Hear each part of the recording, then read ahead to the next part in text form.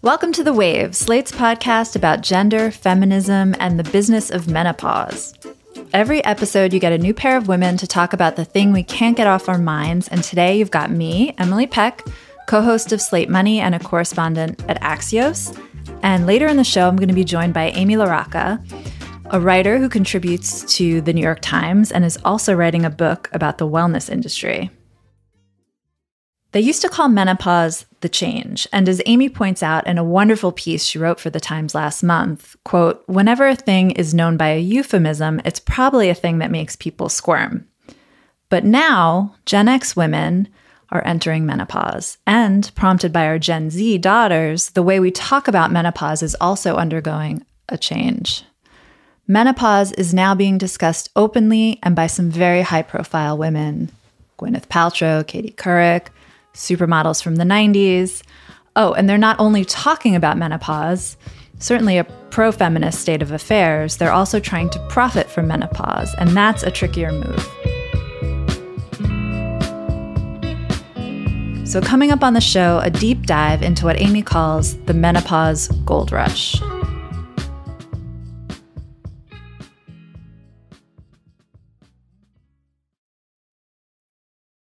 If you're struggling to lose weight, you've probably heard about weight loss medications like Wegovy or Zepbound, and you might be wondering if they're right for you.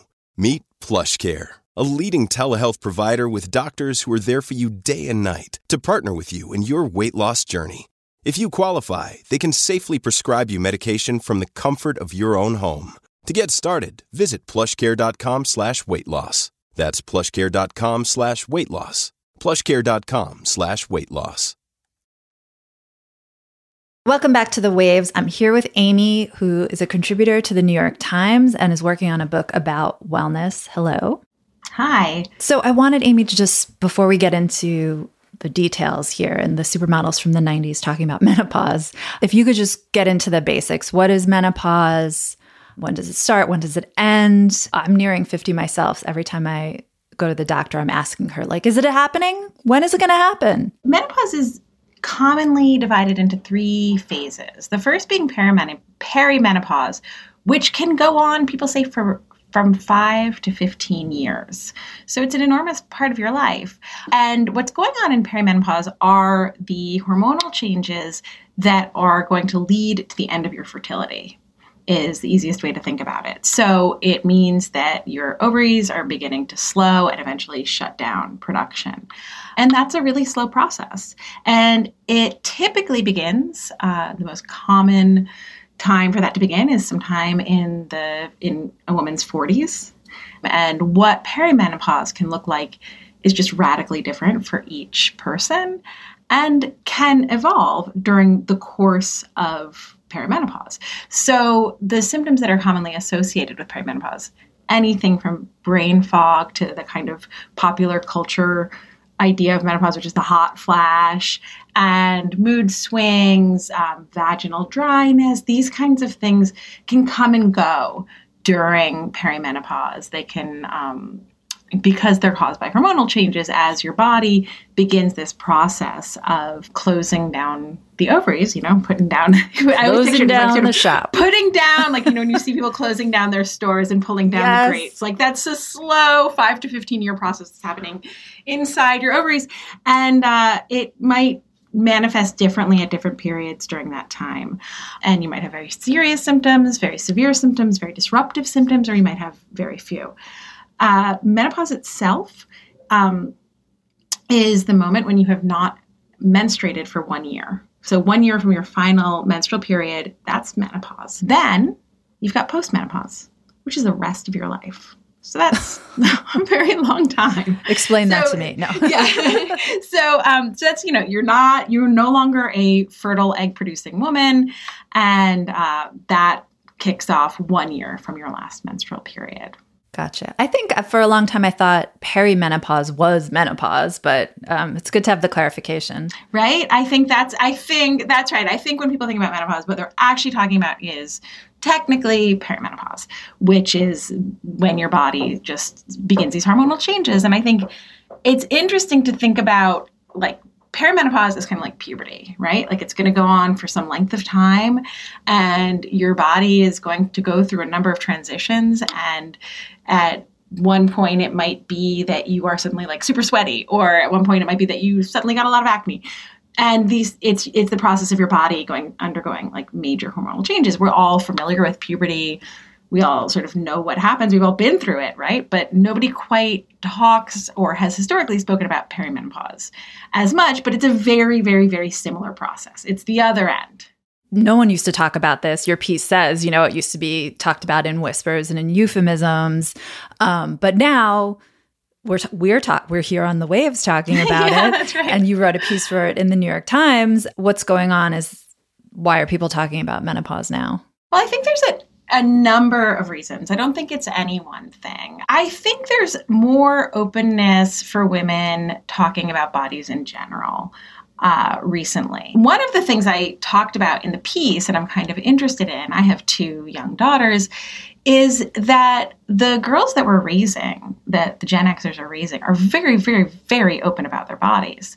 And they have a whole lot less shame around puberty, around periods than I'm 47 years old, than I did, than my peers did. I mean, the idea that you would sort of proudly march through the halls of your high school with like, you know, your tampon. Oh God, no. I mean, I'm sure you probably remember like sliding it in your sleeve and sort of shuffling to the bathroom and all these kinds of things, right? It was really embarrassing. And these girls really aren't embarrassed. I mean, they're quite factual about it. Why that is, I think it's one of the kind of positive byproducts of a culture that I think we all consider oversharing. But one of the good things about it is that we're seeing that younger women and girls just have a whole lot less shame around bodies. And I think it reflects on the older generation to say like, okay, my daughter is totally open about the changes she's going through. Why am I like slinking around and being like, oh God, who, not me? You know, that it's slightly like we'd like to slightly ashamed when we see how great it is that these younger women and girls are quite open about their bodies and, you know, much more attuned to the idea that it's like, it's a body, everyone's got one. It's nothing to be ashamed of. It's coming for all of us, right? So I think that that's part of it. Another thing is just wellness, right? Like the wellness industry is really this movement that I see, particularly post-COVID. One of the things that happened is that this wellness movement that was sort of like poking around the edges of you should really take responsibility for your own health, right? Like there's a complicated history of women maybe not getting the best health care in this country.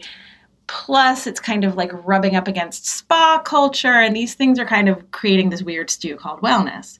Then we got hit with the pandemic, and it suddenly became very, very, very clear that you really are responsible for your own health. And when you saw the outcomes being drastically different for people who do have access to better healthcare and to things that have generally been categorized as wellness, we're having much better outcomes during the pandemic than people who don't have access to these things.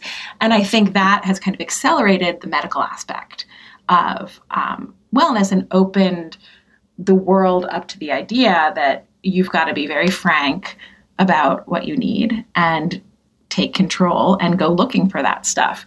So now that's like a double-edged sword, right? Because on one hand, it's great. There might be things out there that can help you, that you can do your own research on, that you can find solutions that work for you. On the other hand, you're kind of a sitting duck for people looking to profit.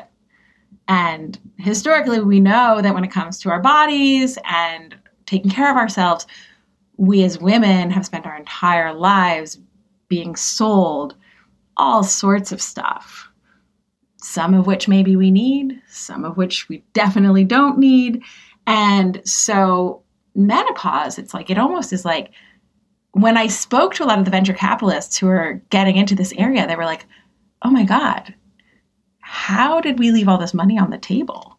That is always the story with, I was just reading about the history of HBO, and, you know, when they started out, they were targeting men pretty exclusively. They paid the cable bill, so they got the programming. And then slowly there was like a show here or there. I believe they did a documentary about abortion or something, and, viewership went through the roof, and all the male executives at HBO went, oh, like we could make right. women, there's women too. There's a business here too. And it's just like the same thing happens over and over where, the business sector is like, oh, like there's all these older women. We could be getting their money too. Who knew? They're like, oh, it's just like money that we're just not going after. We could be selling more crap to them. I mean, and I think like one of the things I think I've really been interested in researching the menopause market is that it's rising parallel to kind of expanded sizing in fashion, right? So for years, I was a fashion director at New York Magazine for a really long time. And I was always like, oh, maybe now is the time to do a story on like these brands that are launching with expanded sizing, but like fashionable clothing, right? And we tried it again and again, and there would be a couple brands and they were trying it and they always failed. It was like the brands, maybe like their hearts weren't in it. The consumers, no one wanted to be that customer who was going to the, plus size brand, even like if it offered kind of like more attractive clothing, better fit. It was an area of great shame. A lot of mainstream fashion companies did not want to expand their sizing. They thought it would, diminish the brand to offer above a, say, size 12. And that's all changing a lot. There's this really strong body inclusivity movement, and you're seeing a lot of expanded sizing, and you're seeing slowly but surely like different kinds of bodies on runways and fashion advertising. And I think age kind of moves parallel to that. As we're saying, like maybe we could take what has been a very, very, very, very narrow idea of what's considered attractive and expand that.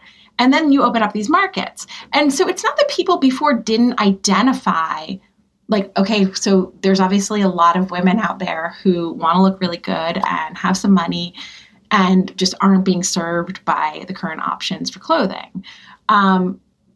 But I think like so much shame was associated with that on both sides that like it just couldn't take off. But now that there is a kind of body inclusivity movement that's quite strong, and again, driven by much younger women and girls, these brands are really opening up. And I think that then opens the doors to a lot of different things, race and age in terms of what kind of representation people are willing to tolerate, open to seeing. And so I think that something like a menopause company, which would make not only the seller feel bad, but the consumer be like, oh God, here I am in the drugstore and look at all that lovely stuff that's being marketed. And then like, there's something over there with like a sunset on it, I don't want that. Right. So I think that like, as body inclusivity sort of expands to include age, these things don't feel as sad. They don't feel as like also ran. I imagine the demographics too are just unavoidable here. People are getting older. People are living longer. Yeah. But I mean, there's just more like old ladies out there who are hitting this age. So, millennials, even like the older millennials, they're like getting perimenopausal. Yeah, that's true. They're hitting 40. It's like, yeah, they're hitting 40. Mm-hmm. So, so it's Gen X women, it's the older millennials, and these are women who like, aren't going to kind of just go quietly into the sunset. I think a lot about, there's another article in the Times recently about what were like representations of a 45-year-old and how that's changed over time. And the example they were using was Steve Martin and Diane Keaton in Father of the Bride. And they were 45. And she's wearing knee-length skirts and buttoned-up blouses, and he's got his gray hair, and they have a daughter getting married. And that was, that was a 45-year-old. So that is, as we know, not how 45-year-olds see themselves now or want to be seen. So I think, it's a little bit less going quietly. We're going to take a break here. And if you want to hear more from Amy and me on another topic, check out our Waves Plus segment, where today we're going to talk about telehealth and how it's completely blown up how we do medicine. And please consider supporting the show by joining Slate Plus. Members get benefits like 0 ads on any Slate podcast and bonus content of shows like this one. It's only $1 for the first month. To learn more, go to slate.com/thewavesplus.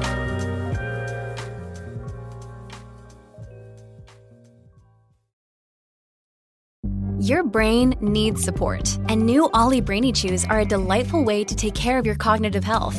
Made with scientifically backed ingredients like Thai ginger, L-theanine, and caffeine, Brainy Chews support healthy brain function and help you find your focus, stay chill, or get energized. Be kind to your mind and get these nootropic chews at ollie.com. That's OLLY.com. These statements have not been evaluated by the Food and Drug Administration. This product is not intended to diagnose, treat, cure, or prevent any disease. Mom deserves the best, and there's no better place to shop for Mother's Day than Whole Foods Market. They're your destination for unbeatable savings, from premium gifts to show-stopping flowers and irresistible desserts. Start by saving 33% with Prime on all body care and candles. Then get a 15-stem bunch of tulips for just $9.99 each with Prime. Round out Mom's menu with festive rosé, irresistible berry chantilly cake, and more special treats. Come celebrate Mother's Day at Whole Foods Market. Lucky Land Casino, asking people, what's the weirdest place you've gotten lucky? Lucky? In line at the deli, I guess? Aha, in my dentist's office. More than once, actually. Do I have to say? Yes, you do. In the car before my kids' PTA meeting. Really? Yes. Excuse me, what's the weirdest place you've gotten lucky? I never win and tell. Well, there you have it. You can get lucky anywhere, playing at LuckyLandSlots.com. Play for free right now. Are you feeling lucky? No purchase necessary. Void where prohibited by law. 18 plus. Terms and conditions apply. See website for details. Do you ever feel like there's nothing new in the news? You know there are urgent things happening in the world around you, but all you hear is noise. That's why we made What Next? Our goal is to tell you the stories you haven't heard before, or maybe a different side to the story you thought you already knew all about. I'm Mary Harris, the host of What Next, and I love my job because it helps me cut through the noise of the news. And then I get to bring it to you. Together, we can figure out what next. Amy, I don't think anyone would argue that getting rid of the shame around menopause is bad or destigmatizing this is bad, this very natural thing. But I feel like you've been hinting at this the whole time we've been talking. What are the downsides here of making a business out of menopause? And actually, before you start talking about that, maybe just give listeners a quick tutorial on what businesses we're even talking about.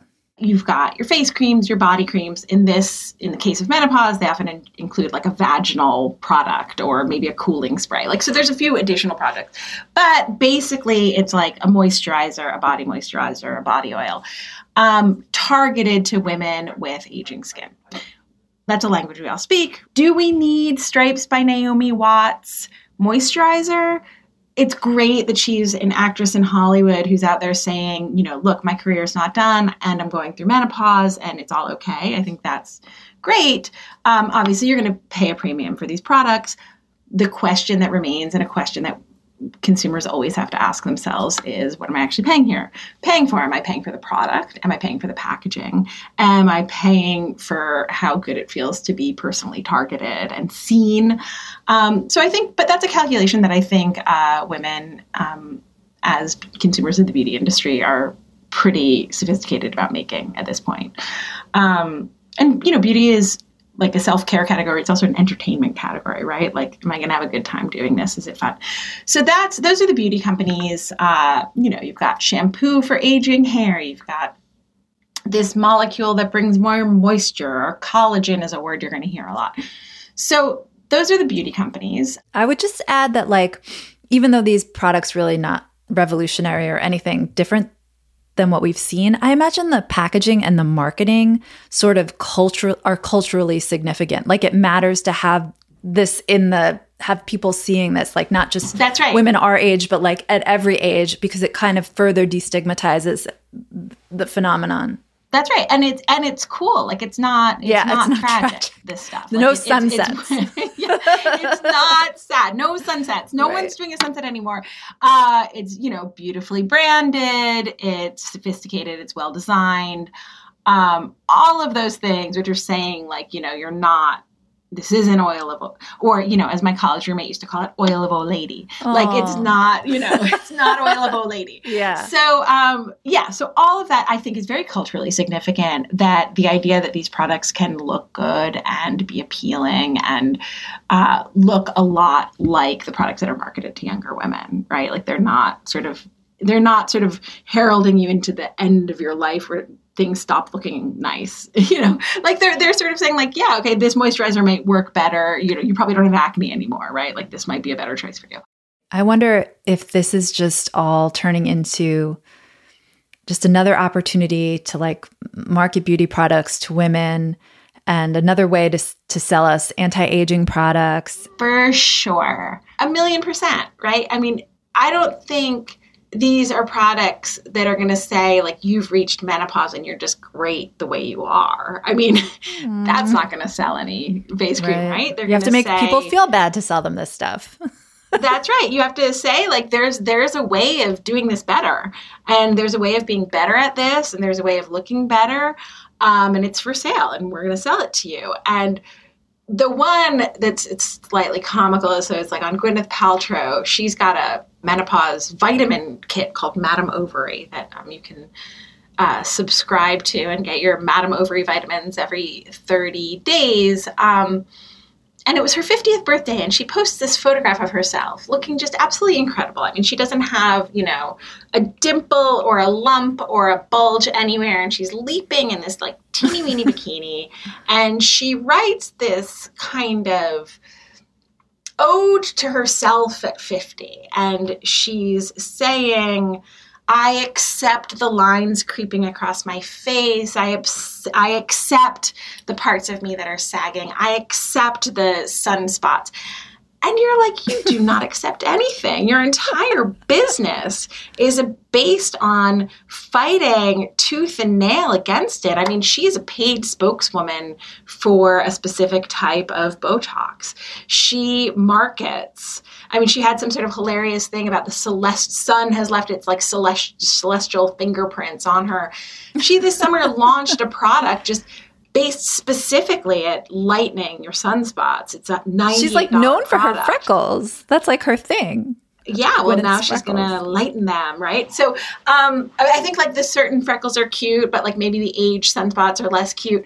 Right in there, you can see the entire problem, right? Like you're going to be sold this idea that it's like feminist and you accept it, but then you're going to spend a lot of money fighting it.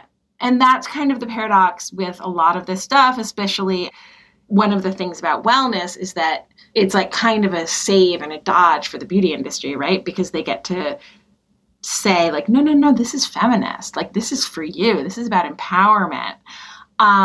While, hurling a lot of the same kind of products that they've been selling for ages at women that are, as you said, based on making you feel kind of bad and feeling like you have to make this purchase. Also, like, I've been getting older, which we all are, so I'm not revealing anything shocking here. But like as I'm edging towards 50 and I'm talking to my peers, who, by the way, talk more about menopause than they did when I was 12 and wanted to talk about my period, and no one was talking about it at all. It's really different. The big thing about getting older as a woman turning 50 is like you become kind of invisible. Like I walk down the street now, no one really looks at me, which is more upsetting than I thought it would be, weirdly, but we can talk about that on another show. But the thing about getting older is like you're supposed to not care anymore. Like you're supposed to like turn invisible, but at least like it gives you like the freedom of being a crone or something. Like you can just like be yourself, do what you want, dress how you want. Like you can be like an old, I don't know, old bitch. Like you can just be yourself. Do you know what I mean? But if they're like packaging old womanhood now, it's like you don't get to do that. You have to like, I don't know, buy this stuff or look a certain way. For sure. I find like a lot of the kind of like problem of this like new version of, hashtag feminism has created actually like some really difficult like paradoxes for women, I think. Like, you know, I remember like when I first had my kids and I was just like a mess. Like I was just working full time and had these babies at home and I felt physically like, you know, pumping in the office and all of this stuff. And it's really hard, right? Like it doesn't feel good. And I didn't have some clearer idea. And it was like this idea that like, no, moms do it better. Like moms get it done better than anyone else. And like, you're making it happen, girl. And it was like, well, actually like what I would really like and what would feel feminist to me in this moment would be someone saying, I see that this is very difficult. And you actually don't need to be a superwoman right now. Like, get through it, right? But no one says that, right? The feminist idea is like, no, like I always hire a working mom because working moms know how to get it done. And you're just like sitting there. I remember like sitting in meetings, like looking around at all these childless people and being like with their sort of clean hair and their typed up memos and just like my eyes burning and thinking like, what is feminist about having to pretend that none of this is happening? Right? But that was kind of the thing. And so I think like you can see a sort of similar thing happening with menopause, right? Like, well, I've got my HRT and I feel hot and sexy. And it's like, well, do I have to keep feeling hot and sexy? Like, you know, like exactly. Like, couldn't we just sort of accept these very, very, very big changes without kind of like seeking to negate them all the time? Or, you know, like I always think about like people saying like, well, I feel back to myself. Like the self is this kind of unchangeable thing that you're entitled to. And I'm always like, what is the self everyone's talking about? And the best I can tell, it's like you at 28, right? Like that is the essential self that you like. Got to get back somehow there. Everyone feels like super entitled to like get back to myself. And it's like, you know, your self is ideally like an evolving thing, right? And your menopausal self should be and will be different than the person you were when you were having children, the person you were when you were, you know, going through all of these different phases of life. And, you know, what's dangerous about all of it is like, it's wonderful, it's spectacular, and it's great when people can get relief from discomfort and from these really disruptive and upsetting and difficult symptoms, when people can get back to sleeping better, you know, having better sex, having, you know, all of the things that these products, lifting their brain fog. That's great. That's completely fantastic. But I don't know that the end goal needs to be, and then you can return to being this kind of version of a woman that has not actually experienced these changes and isn't in a new phase of life. It's probably goes back to some like deeper fear of aging and denial of aging. Yeah, and all of course. This. Yeah, mortality, of course. right? Mortality, of right? Course. Yeah. Also, I just want to give a shout out. I feel like we didn't talk about millennials that much, but I have this very strong memory of being at work back when I was at HuffPost, and I worked with, it was all millennials and me basically. And there was like, you know, a Slack channel where it was just like, does anyone have a tampon Slack channel? And like, there was just a box of them that someone had in the office, and women would just go and you would just grab one and walk to the bathroom, no shame. And I remember that being like a huge revelation for me as like my Gen X worker. We didn't really do that. No. Right? And I feel like these problems we're seeing now with like the menopause marketing as anti-aging is coming from Gen X. Like we with the tampons up our sleeves, and maybe the millennials will fix it. Yeah. Maybe they'll fix it behind us. We have that so ingrained, right? I think that's a great way of thinking about it. And I think like you're right, as Gen Xers, we've also like ingrained a lot of the stuff that came before, which was like the only way to age was to fight it every step of the way. Fight it. Beat it, right? Defeat aging. And that like, you know, maybe I think like the dream, the ideal version of all of this, right, is that like med schools start training their doctors in menopause care, right? Like your doctor is more equipped to help you like find solutions that make you feel a bit better. So you feel better as you go through your day. You know, that money is put into the research for women's health, which historically, you know, there's been a big difference between the amount of resources that are put towards, you know, general health or specifically men's health. and women's health. And all of those things would be great. Like, all of that would just be fantastic.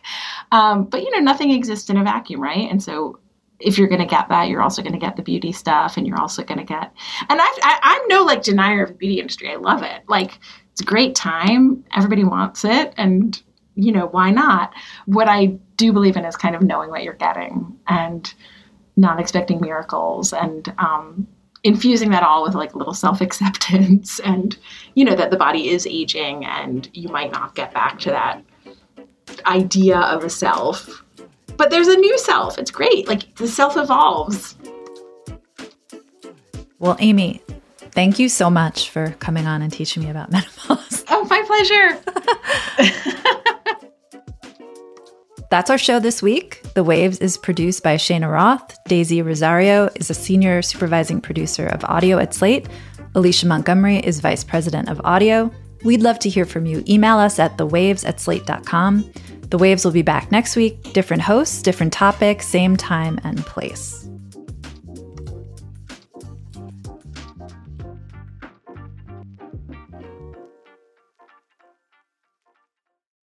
Thank you so much for being a Slate Plus member. And since you're a member, you get this weekly bonus segment. So let's talk about telemedicine. Amy, how has telehealth kind of blown up in the pandemic, and how does that affect menopause care? So pre-pandemic, we started seeing the rise of a category of healthcare company online that offered prescription subscription services. So you've got both of them. So it's you go online, you consult with a doctor. The doctor says, usually by text message, the doctor, you do a quick intake form, and then the next thing is that you've got a prescription, which you then take on a subscription basis. So you sign up, you give your credit card details, and every 30 days that arrives at your doorstep. It was slow to catch on pre-pandemic. If you can think back to 2019, people weren't really necessarily comfortable with speaking to doctors or speaking to anyone really, online, a stranger. It was a very foreign concept. That obviously accelerated beyond anyone's wildest imagination. And now people are incredibly comfortable with the idea of having their medical care done in this kind of very distanced way. It's great for menopause for a number of reasons. One is because one of the really sort of disturbing things that you learn when you start looking into menopause is that it's barely taught in medical schools. So most gynecologists have had 2 hours in their entire medical school curriculum on menopause care. So even if you are able to access your doctor, the odds are your doctor isn't going to have had a lot of training in how to help you. So the idea that there are now these companies online where you can access, remotely access a medical professional who has been trained in menopause care is a really appealing option. The other thing that happened is that there was a huge study in the 1970s about hormone replacement therapy. It basically concluded that it was really, really, really dangerous and really bad for you. And it increased your risk of heart disease, dementia, breast and ovarian cancers. So people stopped prescribing hormone replacement therapy. There's since been a lot of research that has concluded that it's not dangerous for a very specific subset of women who are, who start hormone replacement therapy within a certain window of, menopausal progression, which again would have to sort of be within some number of years, when they're younger, when they have certain symptoms. So there are actually a great number of cases where the benefits of HRT far outweigh the risks. And there's been a big movement to begin prescribing hormone replacement therapy to a lot of women. And again, because a lot of doctors in this country aren't trained in menopause care and not really up to date on the latest research regarding HRT, it's kind of a perfect. Plus, you've got people who are like, yeah, I'll go online to see a doctor. It's fine. I do everything online now anyway. So these are companies that are telehealth companies devoted to menopause care, which is primarily the prescribing of hormone replacement therapies. And that's Huge. That was just some of our Slate Plus segment. If you want to hear the whole thing, go to slate.com/thewavesplus to become a Slate Plus member today. Slate.com/thewavesplus. Judy was boring. Hello. Then Judy discovered ChumbaCasino.com. It's my little escape. Now Judy's the life of the party. Oh, baby, mama's bringing home the bacon. Whoa, take it easy, Judy. The Chumba life is for everybody. So go to ChumbaCasino.com and play over 100 casino-style games. Join today and play for free for your chance to redeem some serious prizes. ChumbaCasino.com. No purchase necessary. Void where prohibited by law. 18+ terms and conditions apply. See website for details.